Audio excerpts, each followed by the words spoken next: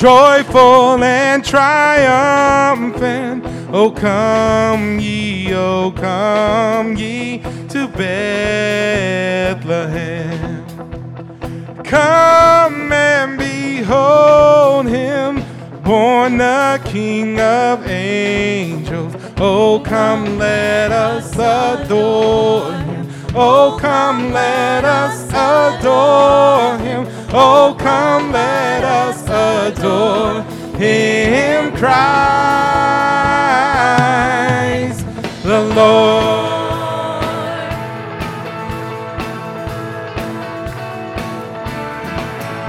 Oh, sing choirs of angels, sing in exaltation. Oh, sing all ye citizens of heaven above. And glory to God, all glory in the highest. Oh, come, let us adore him. Oh, come, let us adore him. Oh, come, let us adore him, Christ. So come, let us sing a song declaring we belong to Jesus. He's all we need to lift up a heart of praise. Sing now with voices raised to Jesus. Sing to the King.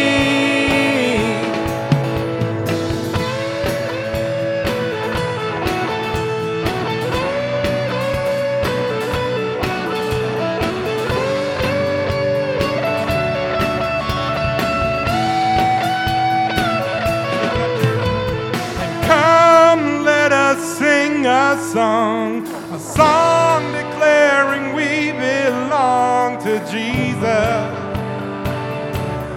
He's all we need. And lift up a heart of praise. Sing now with voices raised to Jesus. To Jesus, he's all we need. So come, let us sing a song declaring we belong to Jesus. Sing to the King.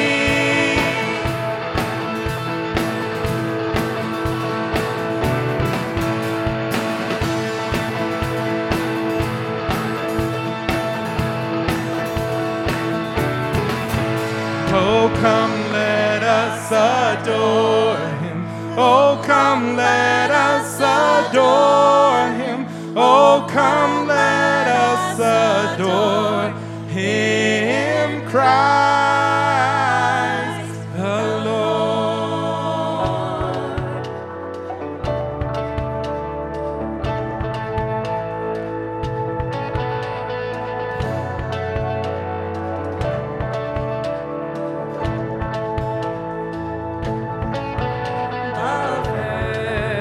Noel, the angels did say, was to certain poor shepherds in fields as they lay, in fields where they lay keeping their sheep on a cold winter's night that was so deep.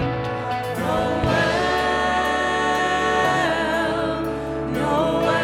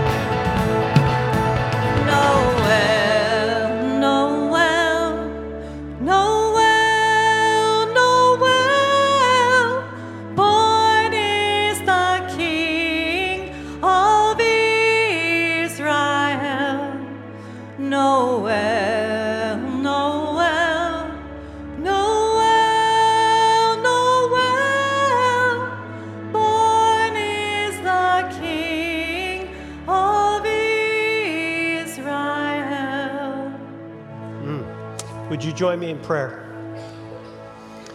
Heavenly Father, we have truly worshiped already in song. Thank you so much, Lord, for the talents and the passions of everyone on this stage who uses their gifts to lead us in music. What an amazing thing that is.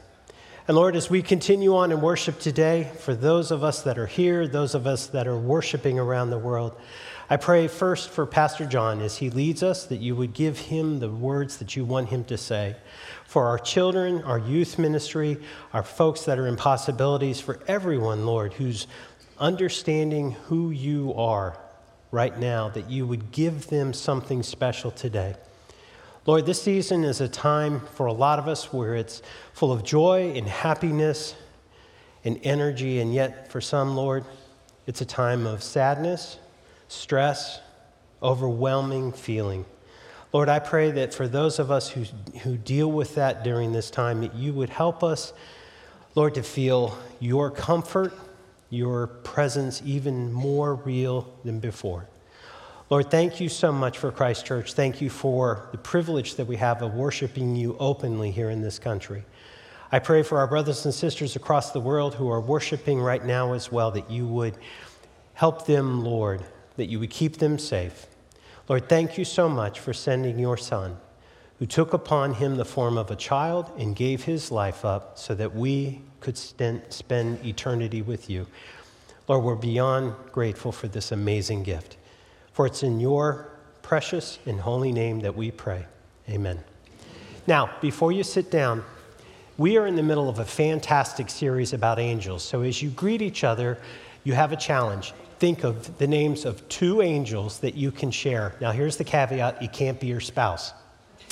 2 angels. Please greet each other.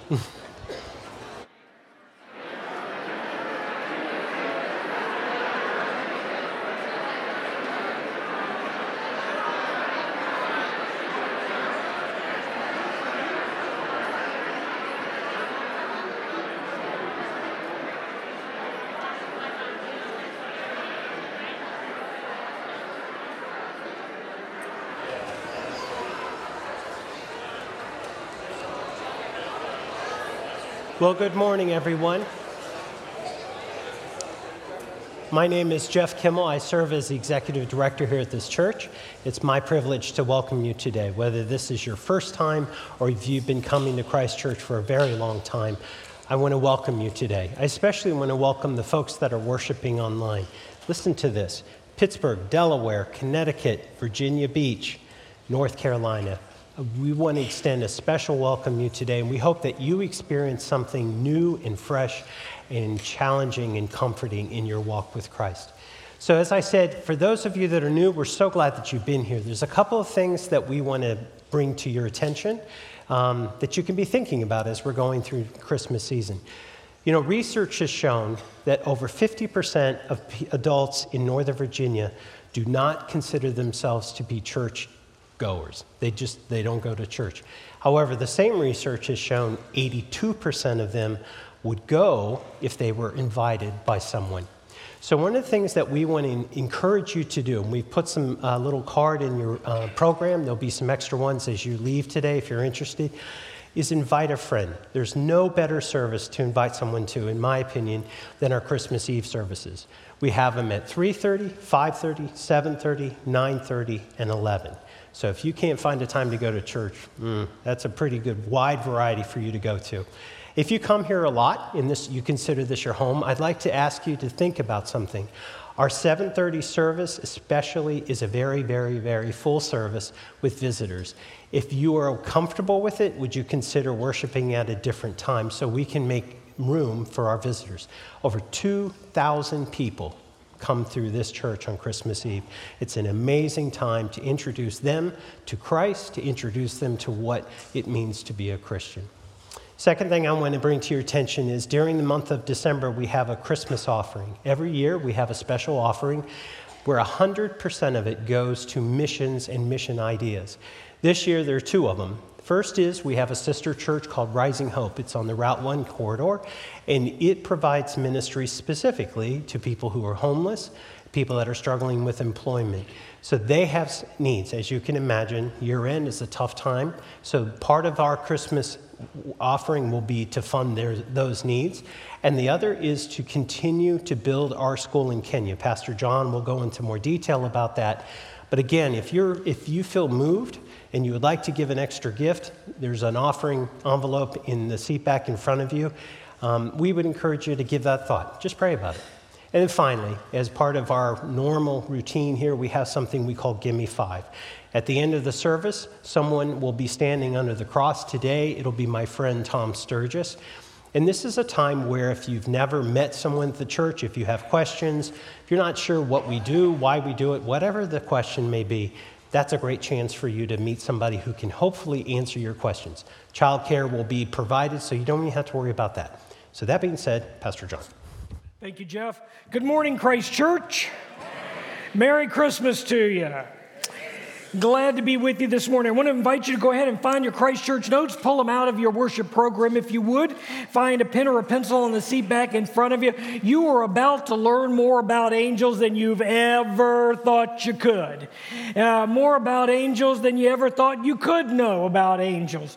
That's what we're going to be talking about today. You'll need that pen and your sermon notes to follow along. You know, today is the third week in Advent, third Sunday in Advent. There are 3 candles that have a flame on them right now. As we move toward, we're inching ever closer toward the celebration of the birth of Jesus. One more Sunday next week, and then it's Christmas. You know, Pastor Ryan kicked off a series that we called Angels We Have Heard. Kicked that off last week, and you are going to learn a lot about angels today. So I'm going to ask you this. What is the very first thing that happens to signal the kickoff of the Christmas story? Well, if you think, it's not seeing the very first Coca-Cola commercial. You know, that may kick off the Christmas season, but it doesn't kick off the Christmas story, all right? If you're as old as I am, this is what kicked off the Christmas season, which is Santa sledding in a Norelco razor. Whenever I saw that, I knew Christmas was not far away. But that's not what it is that kicks off the Christmas story either. I'm going to rephrase the question. What is it that happens that kicks off the Christmas story in the Bible? Here's the answer to that. God sends angels. That's right. Write that down. God sends angels. That's what kicks off all of the Christmas story. In fact, the very first angel appeared to a couple named Zachariah and Elizabeth. And Zachariah and Elizabeth are the parents of who? John the Baptist, parents of John the Baptist. Now, I mean, let's be honest for a second and admit this. You know, most of us, probably nobody, but at least most of us don't think of the Christmas story kicking off with John the Baptist and Zachariah and Elizabeth, right? I mean, after all, none of them came in my Christmas, nativity set. None of them came in the box in my nativity set. But, you know, the story is true in this, that they kick off the Christmas story. In fact, here's how it goes. Zachariah and Elizabeth were elderly, and they had been wanting children all their lives. They've longed for them, but they were unable to have any kids.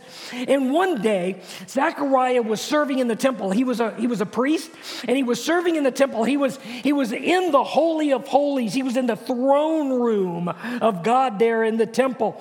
And an angel appeared to him and told him that he and Elizabeth were going to have a child. They were going to name this kid John, and John was going to be the one who prepared the way for the coming of the Messiah. And that's the story. And then, just several months later, an angel appeared to Mary in the town of Nazareth and said to Mary that even though she was unmarried and still a virgin, that she was going to have a child. This child was going to be named Jesus, and he was going to be the long-awaited Messiah. Well, several nights later, Mary tells Joseph the story that an angel of the Lord appeared to her and said that she was pregnant and going to have a child. And when Joseph heard that, he didn't know what to think. This story was more than he could handle, And he left there hurt and angry and disappointed and embarrassed. And he went home and he began thinking about how could he possibly continue in this relationship? And so he thought, the best thing to do is to call this whole marriage thing off. And then that night, an angel of the Lord appeared to him. And the angel said this, he said, Joseph, don't be afraid to take Mary home as your wife, because what's conceived in her is from the Holy Spirit. And then, on the night that Jesus was born, this angel appeared to a group of shepherds that were attending their flock outside of the city of Bethlehem. And this angel said to the shepherds that, don't be afraid. I bring you good news that will cause great joy for all people. For today in the town of David, a Savior has been born to you. He's the Messiah. He's the Lord. And then this entire angelic team shows up. And they begin singing, glory to God in the highest, and on earth, and peace and goodwill to everybody. And that's really the Christmas story right there. That's the Christmas story. And I got to tell you, no matter how you slice up that story, there are a bunch of angels in it. No matter what you do to that story, there's a lot of angelic activity that's going on in the Christmas story. But the question that I have for you is, but what do you really know about angels anyway? What do you really know about them? We see all these angels showing up, Elizabeth and Zechariah, to Mary, to Joseph, to shepherds. But what do we really know about angels anyway? What do we really know about them? For much of my life, much of what I knew about angels, I learned from that great bastion of theological thinking, that great West Coast seminary, Hollywood. And I recognize that probably for you too, much of everything we know about angels has been shaped and molded and made by TVs and movies, right?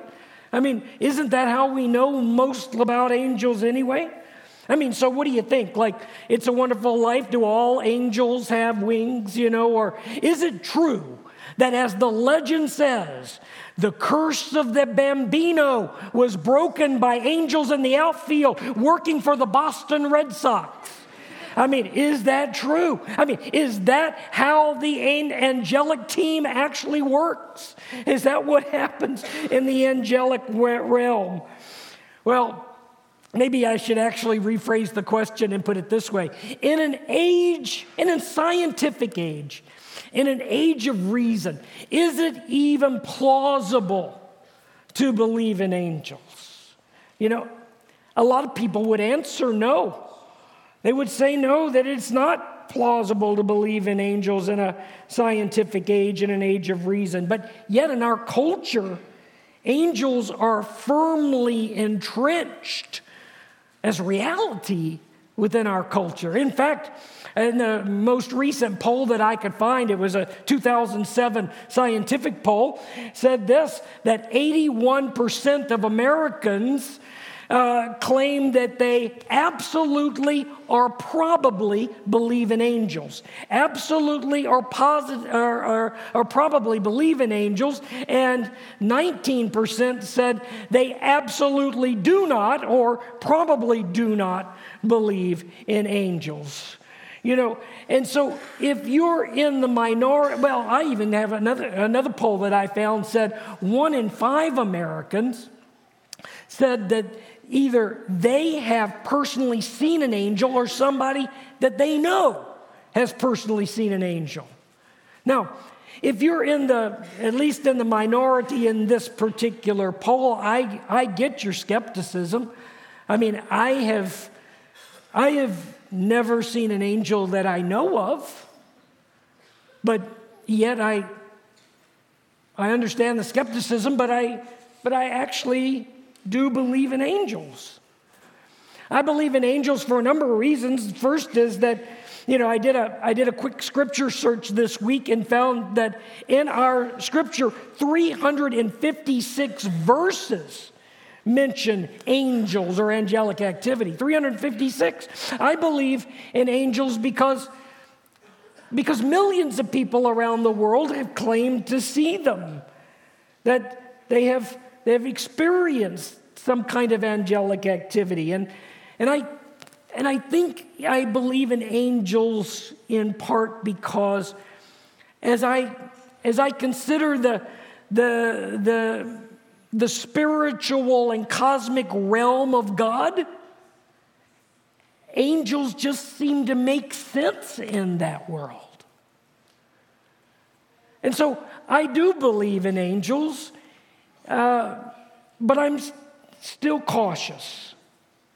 I should say it this way. I find that the idea of angels at least is very plausible in my mind. But still, I got to ask the question, what do you really know about angels anyway? You know, back in the medieval times, a long time ago, church scholars, they got together and were studying the scriptures, and they kept coming across these different, what they believed were different classifications of angels. In fact, the early church classified angels and found 9 classifications of angels. Now, I have looked through the scriptures myself, and honestly, I cannot find 9. At least I don't find them clearly mentioned in the Bible. I found 5 different classifications of angels that are clearly mentioned in God's Word. And so I'm going to teach you about what I know. So I'm going to teach you about those 5 classifications of angels. We've got a lot to do, so I'm going to start right in. First classification of angels, by the way, this is in the highest order. The medieval church ranked them in hierarchical order. We're starting at the very top. The first one is seraphim. Seraphim. Can we say that together? Seraphim. Now, one of the things I want you to know that this is the plural of the word, and the plural of the word, what? Seraph. So a seraph is a singular one, and seraphim are multiple seraphs. Now, here's the deal about seraphim. Seraphim are only mentioned in one place in the Bible. Only in one place in the Bible, and it's in the Old Testament. It's in the book of Isaiah, from the prophet Isaiah, chapter 6. And the story is that Isaiah is in the throne room of God, in the very presence of God. And he says this in Isaiah chapter 6. Check it out. It says, "In the year that King Uzziah died, I saw the Lord." Isaiah saw the Lord high and exalted, seated on a throne, and the train of his robe filled the temple. And above him were what? Seraphim. There you go. Each with, check this out, each with what? Oh, goodness. Okay. With 6 wings. With 2 wings, they covered their faces. With 2, they covered their feet. With 2, they were flying, and they were calling to one another. And they were saying, "Holy, holy, holy is the Lord God Almighty. The whole earth is full of his glory." Now, what do we know about seraphim? Here's why I believe the early church ranked them as the highest level, is because these angels, these seraphim, their job was to serve in the presence of God, in the very throne room of God. Serving in the very throne room of God, serving God there. And we do know that these particular angels had 6 what? Wings. How about that?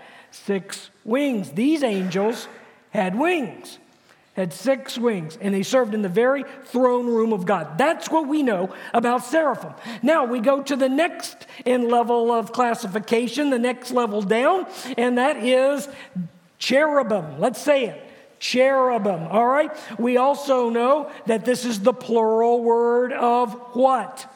Cherub. That's right, cherubs. Now, for many of us, when we think of of cherubs, we think of the little fat, chubby children with wings, these little baby angels flitting around, inspired by artist Raphael, who painted this particular picture right there. I imagine this not a stranger to anybody to see that particular picture. But I will tell you, biblically, if you think that the cherubs look like that, you're sadly mistaken, because we find cherubs, the first mention is in the book of Genesis chapter 3, right from the beginning Garden of Eden stuff. And so what we find is that in chapter 3, God had enough with Adam and Eve and banned them, kicked them out of the Garden of Eden.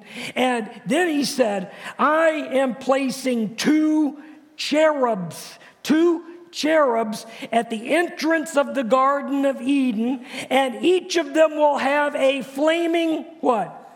A flaming sword, in order to ensure that no human being can ever come into the garden and eat from the tree of life again. So we have these massive, mighty seraphim standing guard at the entrance to the Garden of Eden with a flaming sword. Now, here's another thing.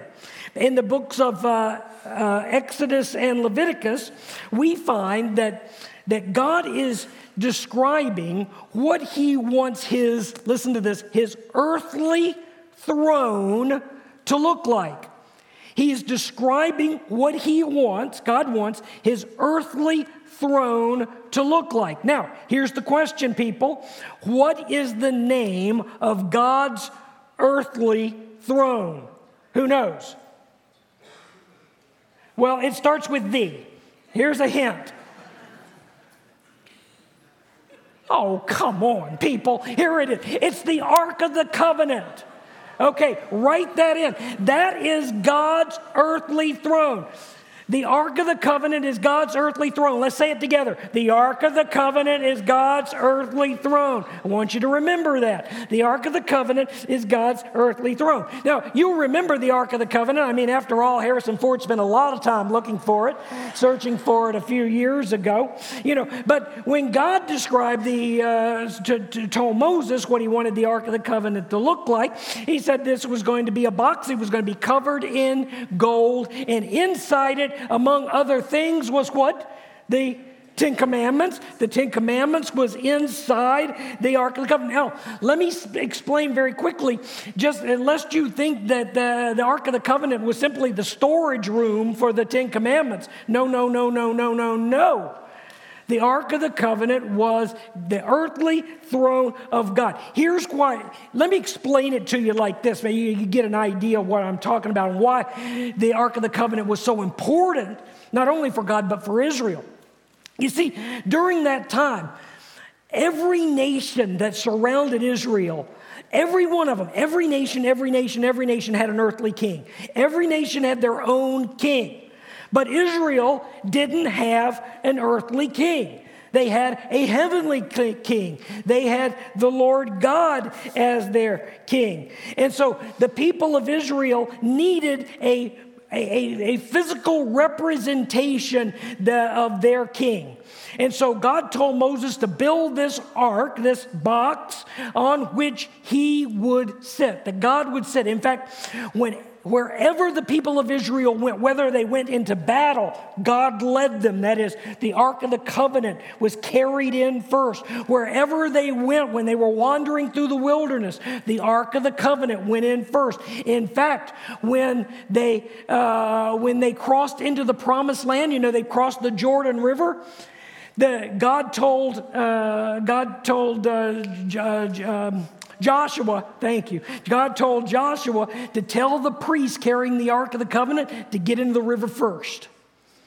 Wherever they went first. This was a big deal. The presence of God was with them. And when he described what it was to look like, go ahead and put the picture up. He said, I want cherubim, on the top of the Ark of the Covenant with the wings outstretched toward each other, and they were facing each other. And God himself, listen to this. This is why it's the earthly throne of God.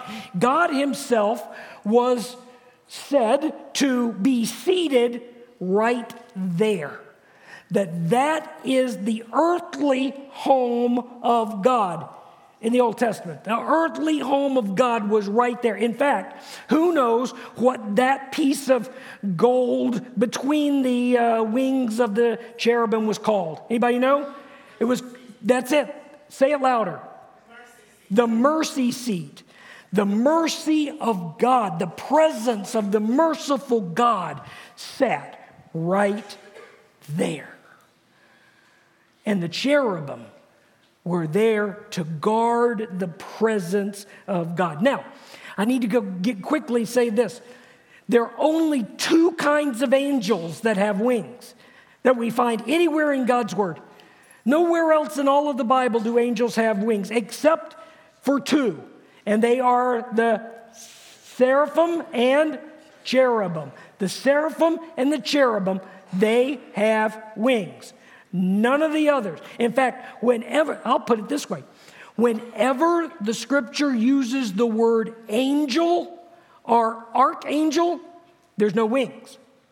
Only when it says seraphim or cherubim are there wings involved. Okay, so now we have looked at the first and the second. Now we're going to go to the third order, the third classification of angels, and that is the angel of the Lord. Write that in. The angel of the Lord. The angel of the Lord. I find this whole concept of the angel of the Lord incredibly fascinating. That's because whenever you find, you're reading in the Scripture, in the Old Testament particularly, when you're reading in the Scripture in the Old Testament and you come across this phrase, an angel of the Lord, church scholars begin to realize that every time this is said, it seems to be that an angel of the Lord seems to be, now listen, God in human form. An angel of the Lord, when it appears in the Old Testament, this phrase seems to be an appearance of God in human form. Let me give you an example about this. I think it's fascinating. Everybody in here, I imagine, is at least somewhat familiar with Moses and the burning bush story, right? Okay, we together here? All right. So, when Moses comes up to the burning bush and the bush is burning, and then someone is speaking to Moses, who is speaking to Moses from the burning bush? God, right? Say God is speaking to Moses from the burning bush. And I say, not so fast. Check this out. Chapter 3, verse 2 of Exodus. There, that is, in front of the burning bush, there, the angel of the Lord appeared to him, how? In flames of fire from within a bush. Okay, so who appeared to Moses? An angel of the Lord appeared to Moses from the flames of the burning bush. And you said, well, wait a minute. I just thought you told me that God spoke to Moses from the burning bush. Interesting. Verse 6. Check it out. Then, from inside the bush, he said to him, I am God of your father. I'm the God of your father, the God of Abraham, the God of Isaac, and the God of Jacob. At this, Moses hid his face because he was afraid to look at. Well, I thought you just told me the angel of the Lord appeared to him in the burning bush. Now you're telling me God appeared to him. What did I tell you? That whenever you see the phrase, the angel of the Lord, when it appears to one of our Old Testament heroes, it always seems to be God in human form. God in human form. Fascinating stuff, huh? How about that? Didn't know that either. All right, here we go. And now we get to number 4, the fourth classification of angels, and that is archangels. Archangels, write that down. Number 4 is archangels. Now, let me ask this question. How many archangels are there? Okay, if you grew up Roman Catholic, you ought to know this, okay? Because Roman Catholics have how many archangels? Come on, a third of you were Roman Catholic. A full third, maybe 35% of you. How many archangels are there in the Roman Catholic Church? No, not 2 in the Roman Catholic Church. Not 4 in the Roman Catholic Church. How many? 7. Who said 7? There you go, Jennifer. Good for you. There are 7. 7 archangels in the Roman Catholic Church. In fact, I was talking just this week to a Roman Catholic. I was asking about this question, and I said, how many archangels are there? And she said, I don't know. I went to Catholic school, and I was in Catholic church most of my life. And then I said, 7. And she said, oh, that's who those statues were on my mother's mantle. I used to call them the 7 dwarfs. I didn't know that they were the archangels. And they were the archangels on her mama's mantle. All right? And the reason why, but how many do we Protestants have? Now, Karen, 2.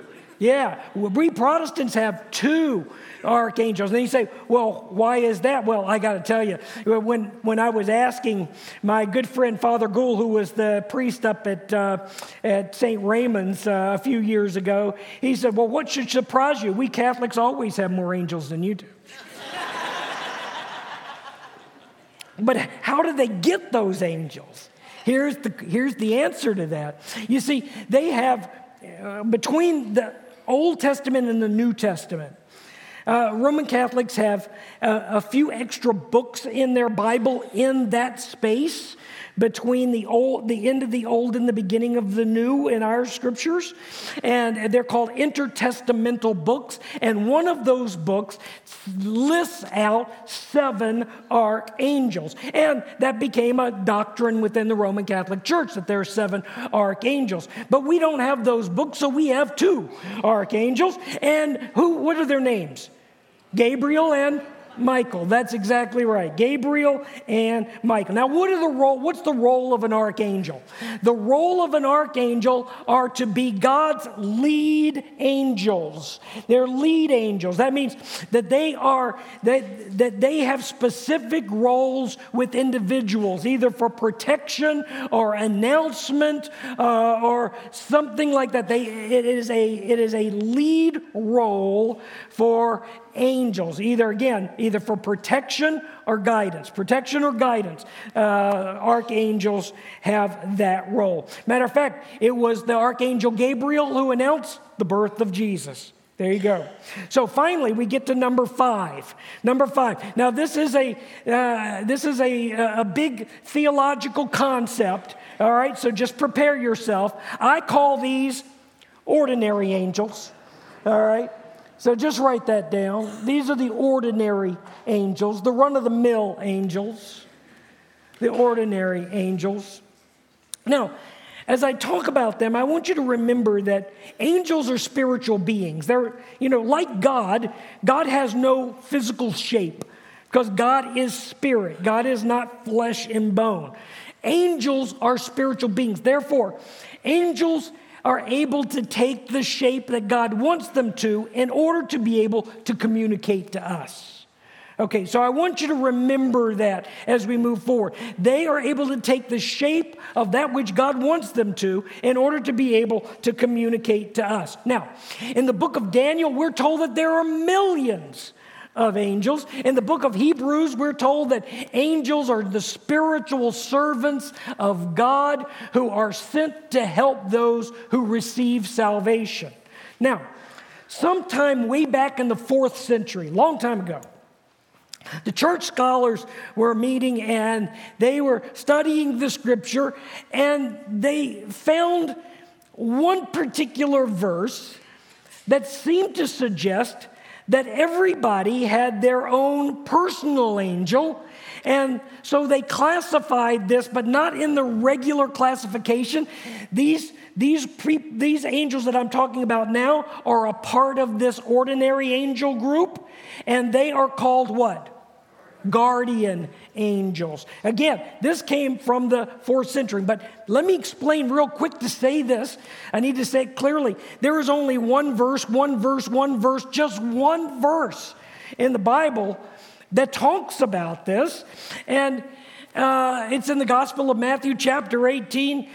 Jesus was talking to his disciples and said, look, be aware that you don't look down on any of these little children, these little ones, For I tell you, now look, here it is.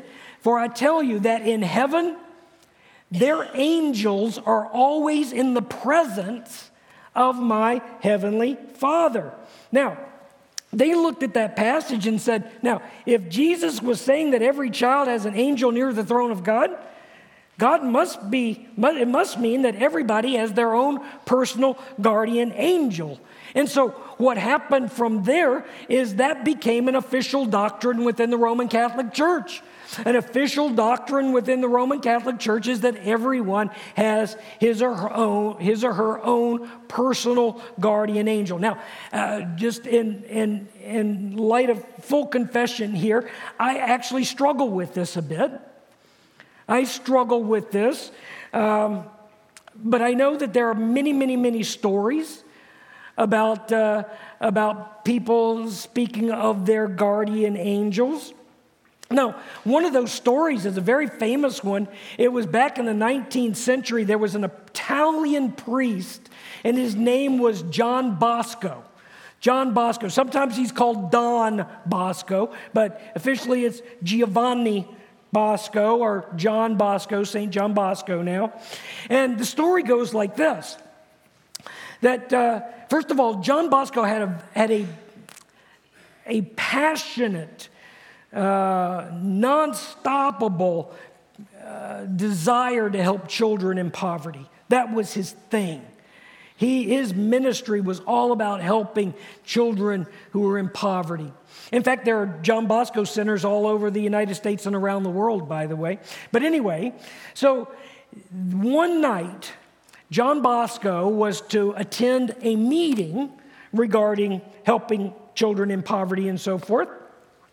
And that night, he opened the front door of his house, and there's sitting before him on the stoop was this huge gray dog. And as he, tried to say, scoot, get out of the way here so I can go, the dog was snarling at him and barking at him, and he tried to go on one side of the dog, and the dog moved over and was snarling and growling at him, and on the other side, he could not get out of his house. He was simply trapped in his house by this large gray dog that simply would not move off his front stoop. Well, later that night, the police show up at his door, at John Bosco's door, and said, "Father, are you okay?" And he said, "Well, yeah, why do you ask?" And he said, "Because we have uncovered a plot. There was a gang of people waiting for you at this meeting you were to be at tonight, and they were going to take your life." And he explained that there had been this dog that prevented him from going out. Well, nobody had ever seen that dog before, and according to the story, nobody ever saw that dog again. And so, what do you do with that? Certainly it could be written off as, a coincidence, and, it could very well be. But, how many of us have heard stories about strangers that just show up at certain time in a certain circumstance to help somebody and then are never seen or heard from again? As a society, people, we are fascinated with this whole concept of angels. A quick search on Amazon this week, at least on my computer, showed more than 600,000 items on Amazon related to angels, whether they be books or something else. In fact, it ranged everything from this right here, the Super Angel Pro stainless steel juicer, that says angel right there in case you can't see it, or Pastaroni angel hair pasta. We got angels everywhere you look. Why are we so fascinated with angels? Even non-religious people enjoyed watching Touched by an Angel on TV. Why are we so fascinated with them? I think it's in large part because, we we long to believe that there is something more to life. We long to believe that there is another realm, that there is someone who is looking after us, that we long to know that God is involved in our world, and somehow, some way, the spiritual cosmic world of God intersects with our world in some way. I even think non-religious people long to know that there is something more to life and that there is someone watching us. I think that's probably the reason why we are so fascinated by angels. You know, angels are, I think, was one of the ways that one of the things that God uses to meet our needs. Let me tell you a quick story. It was back in 1976, before my father passed away. My dad was incredibly ill and was in the hospital. And one day I went to see him, and he said, "Son," he said, "there were angels by my bedside last night. I saw them." And I was thinking, yeah, that's good, Daddy. But I really didn't pay a whole lot of attention to it. You can, if you're sick or who knows, you may be hallucinating or, who knows what kind of shot they gave him the night before, and you could see all kinds of things. But then, about 30 minutes later, I saw the nurse that had come on that morning, and she said to me, she said, "John, I saw angels by your father's bed last night. When I got here this morning, there were angels by your father's bed." Now, what do you do with that? I mean, really, what do you do with it? I think if that were an isolated case, I would dismiss it entirely.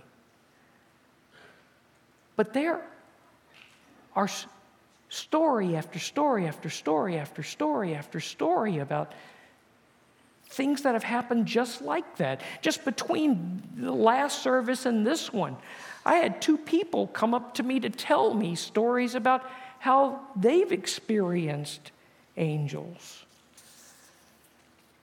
I'm going to leave you with this. The night that Mary told Joseph that she was pregnant, Joseph heard that story, and frankly, it was more than he could swallow. That an angel appeared, that she was pregnant, that this child is going to be the long-awaited Messiah, all of that. It was more than he could take, more than he could swallow. And he left her that night brokenhearted, embarrassed, hurt, angry. And he got home that night and he thought this thing through and felt like the best thing that could happen is if he just called this wedding off. I mean, he was thinking, how in the world could I trust her when she tells me a story like that? How could I ever trust her again? How could I ever believe anything else she ever told me? And so, brokenhearted, Joseph goes to sleep that night. And lo and behold, if an angel doesn't show up to him too. And the story, it finishes like this. It's in Matthew chapter 1. He says, "An angel of the Lord appeared to him in a dream and said, 'Joseph, son of David, don't be afraid to take Mary home as your wife, because what's conceived in her is from the Holy Spirit. And she'll give birth to a son, and you are to give him the name Jesus, because he will save his people from their sins.'" And you know something, folks? That angel was all that Joseph needed. That was the confirmation that he needed, that it was going to be all right. You know, that angel gave Joseph a peace in the midst of a very confusing situation. And then the strength, the resolve anyway, to raise Joseph as his own kid. It was everything that Joseph needed. And so I ask you this as we close. Do angels exist in the world today to do the work of God? Do they? Do angels exist today in our world to do God's work? Well, if I'm going to answer that question, I would answer it like this. Yes, angels exist to do God's work in the world, but, and I want you to hear it, I said but God reserves His angels when nothing else will do. I want you to hear me. Do angels exist in the world to do God's work? Yeah. But God sends His angels to do that work when nothing else will do. And why do I say that? Because let me be clear about this, and I hope that you're clear about this. The primary way that God works in the world today is not through angels, but through you. You see, you are the one who is called to bring forth the good news. You are the one who's called to be the hands and feet of Jesus. You are the one who's called to do His work. You are the one who's called to announce that the Savior is born. You are the one who is called to offer peace and goodwill to all. You are the one who is called to offer hope and help and encouragement. See, that is your calling. Hear it this way. What is your job? To walk in the footsteps of the angels. That is what you are called to do. And I'm going to leave it right there with, get it? Good. Let's pray. Thank you, Lord, so very much for helping us understand, at least getting a little bit more of a grasp on this very difficult subject of angels and their role in the world and how you use them to help us when nothing else will do. We pray, Heavenly Father, that you would guide us and direct us and lead us as a church, that we may understand that our role is to live out the gospel life. We're not to sit around waiting for an angel to do your work.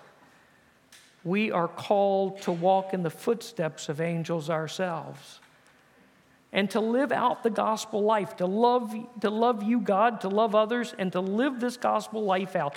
That is our call.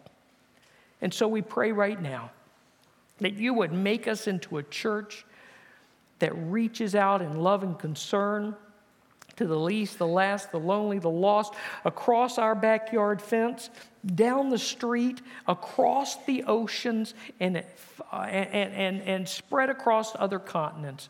Lord, this is our call. And we thank you, Lord, for this church, its ministry, and its outreach to the world. And we pray, Lord, as we anxiously await the celebration of the birth of your Son, we pray in Jesus' name. Amen and amen. We're going to invite our ushers to come forward. I say every week that you can't outgive God, and that's absolutely true. As we do our very best to return what God has given to us, we do so with a joyous and generous heart. I also want to point out to you that our Christmas offering this year, we have a goal of $50,000 to do two things. First is to help our sister church, Rising Hope, as that church continues to reach out to the least, last, lonely, and lost, and the poor along the Route 1 corridor. They have many needs. We need to be a part of that. And number 2, to continue to finish building out our second story of our school in Kenya. And I want you to know that there are those that we are continuing to sponsor, and I will be putting out their letters to you this week in my community update letter. So God bless you, everybody, as we give with joyful and generous hearts.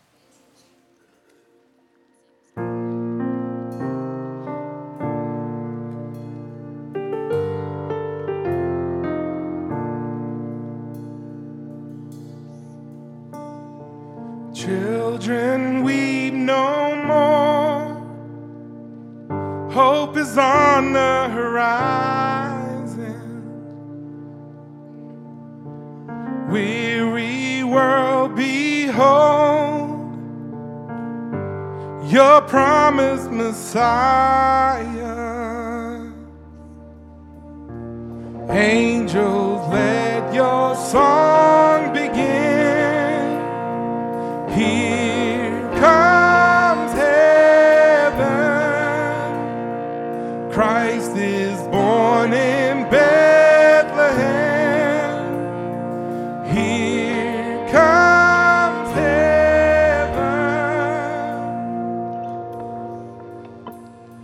Sinner, wait no more.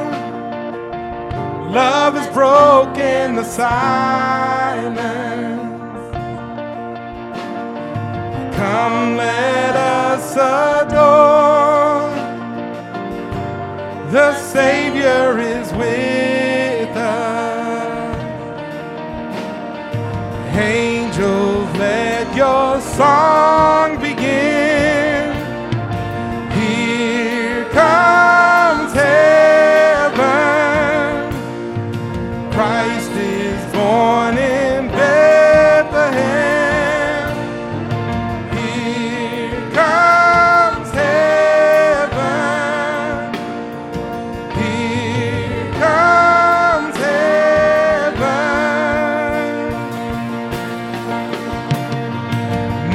Behold his glory, glory in the highest.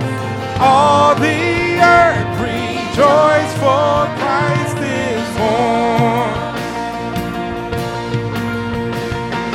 Now behold his glory, glory in the highest. All the earth rejoice, for Christ is born.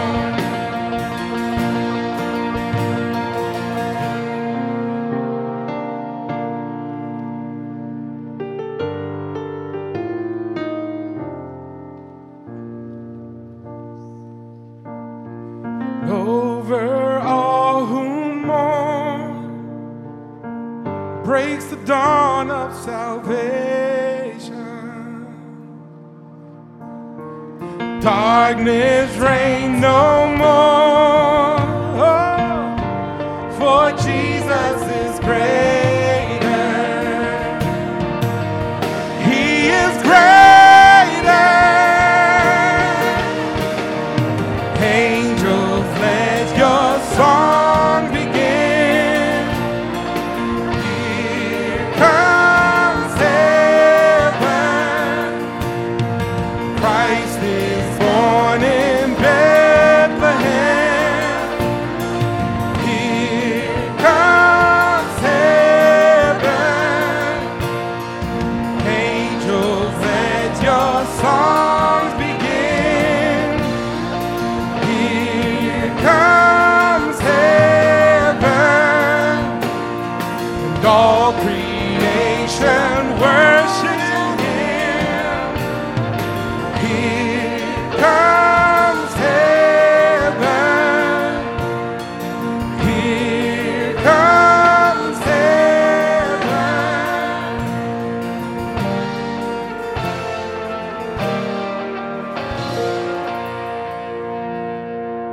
I'm going to seated for just a moment as we have the privilege of watching God at work.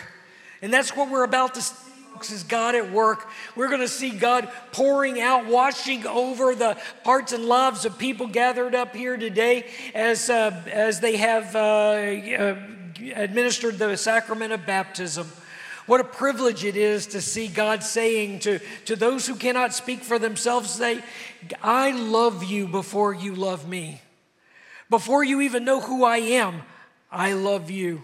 And for those who are older and were accepting these vows on their own, we're saying, you know, God, you have grabbed my heart. You have washed me clean, and I am grateful. You know, what I want you to see today as the water comes across either the children or these adults, I want you to remember that you too have been washed clean by the love of God. And so I'm going to ask you now, in front of God, your family, your friends, to answer these questions on behalf of the entire church. So on behalf of the church, I ask you, do you repent of all that is evil? Repent of your sin? Do you accept the freedom and power that God gives you to resist evil, to resist injustice and oppression in whatever forms they present themselves? If so, you will say, I do.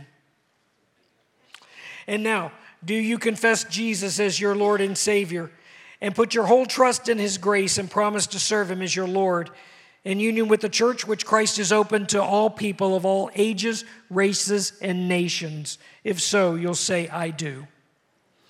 And for those of you who are bringing children for baptism, I ask this question. Will you nurture your children in the church so that by your teaching and example, they may come to accept God's gift of salvation, profess their faith openly, and lead a Christian life? If so, you'll say, I will. Okay.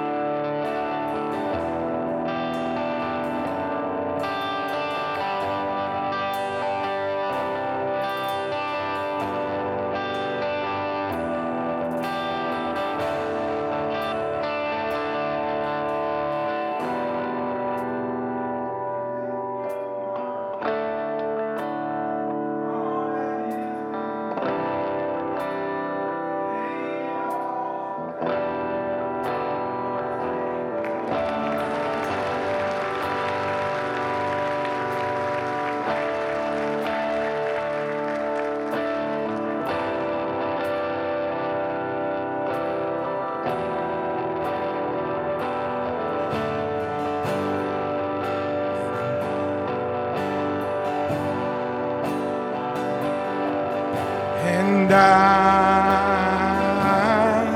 surrender all to you, all to you. And I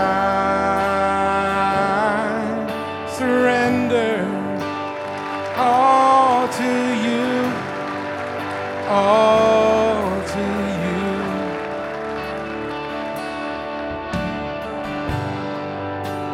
Singing you this song, waiting at the cross, and all the world holds here.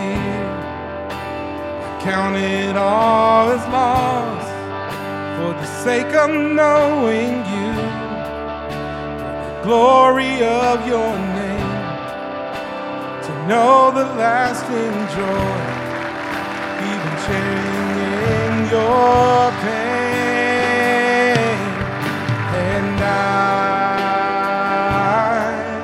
surrender all to you, all to you. And I surrender all to you, all to you.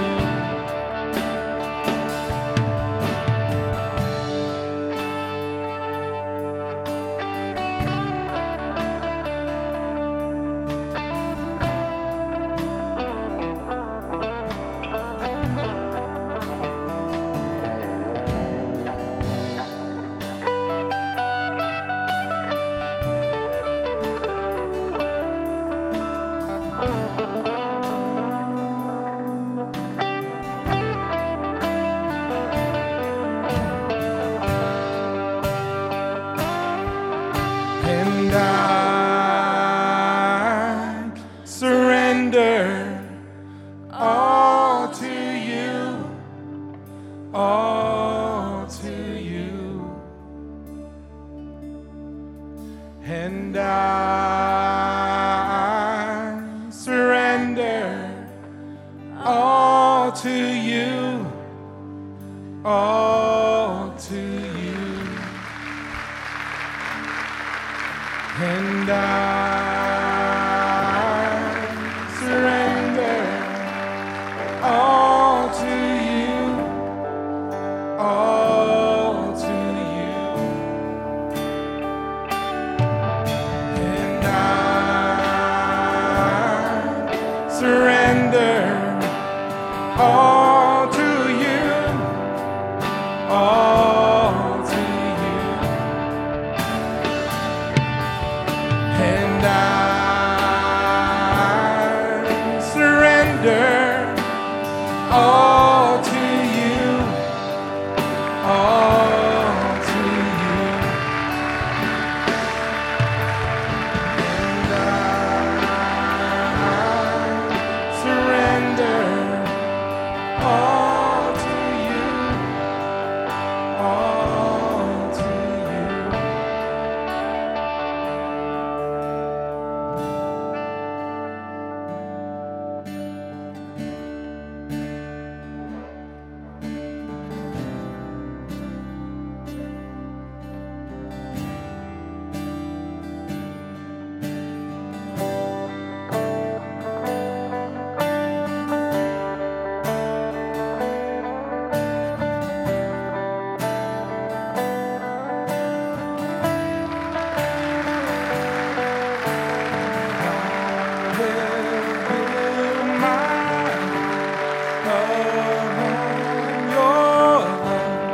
It is a firm foundation, and I will put my trust in you alone, and I will not be shaken. I will build my life upon your love. It is a firm foundation. I will put my trust in you alone, and I will not be shaken. Holy, there is no one like you. There is none beside you. Open up my eyes in wonder. Show me who you are and fill me with your love and lead me in your love to those around me. Holy, holy, there is no one like you. There is none beside you. Open up my eyes in wonder.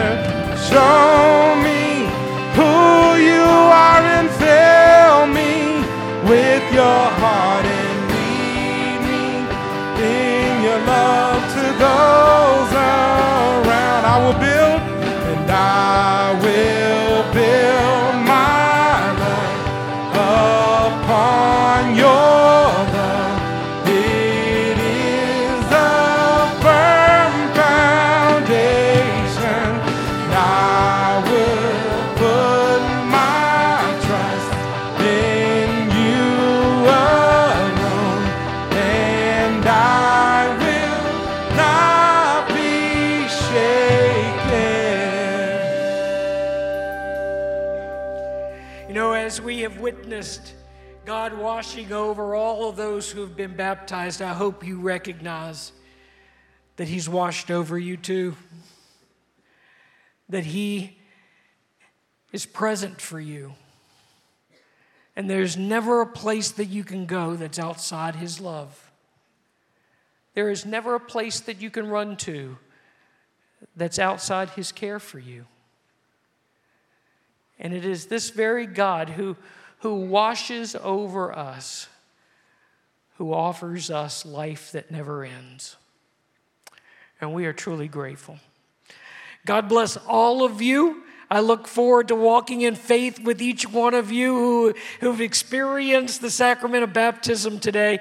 This is a church that lives out the gospel life. So live it out. Let your baptism show. God bless you, everybody. If you want, we're going to join prayer right here in about 30 seconds. If you'd like to join us, God bless you. Have a wonderful rest of your day. Christ Church Online. It was great worshiping with you today. Pastor Tony back with you. You know, I was just thinking during the message that we were talking about angels and how there's a spiritual world that intersects with the world that we live and breathe in. And God is all around us. And so I just wonder how often in our lives we're missing what God's doing right in the background. And I'm curious, how many of us have had an encounter with one of God's angels? You know, have you seen one? Have you heard one? Have you felt that tap on your shoulder? These are some of the questions just to consider this week. And I want to encourage you that worship doesn't end on Sunday, that we can grow as a community of faith together throughout the week online. Just click the notes tab under the chat to get some of the next steps that you'll need. And we're about to join together as a church family with the Fairfax Station campus to do some breakthrough prayer, to ask God to do something incredible and amazing in this time of our history. And so without any further delay, I just want to wish you a blessed weekend. Love God, love others, and live out the gospel life. Okay, we're going to go to prayer here.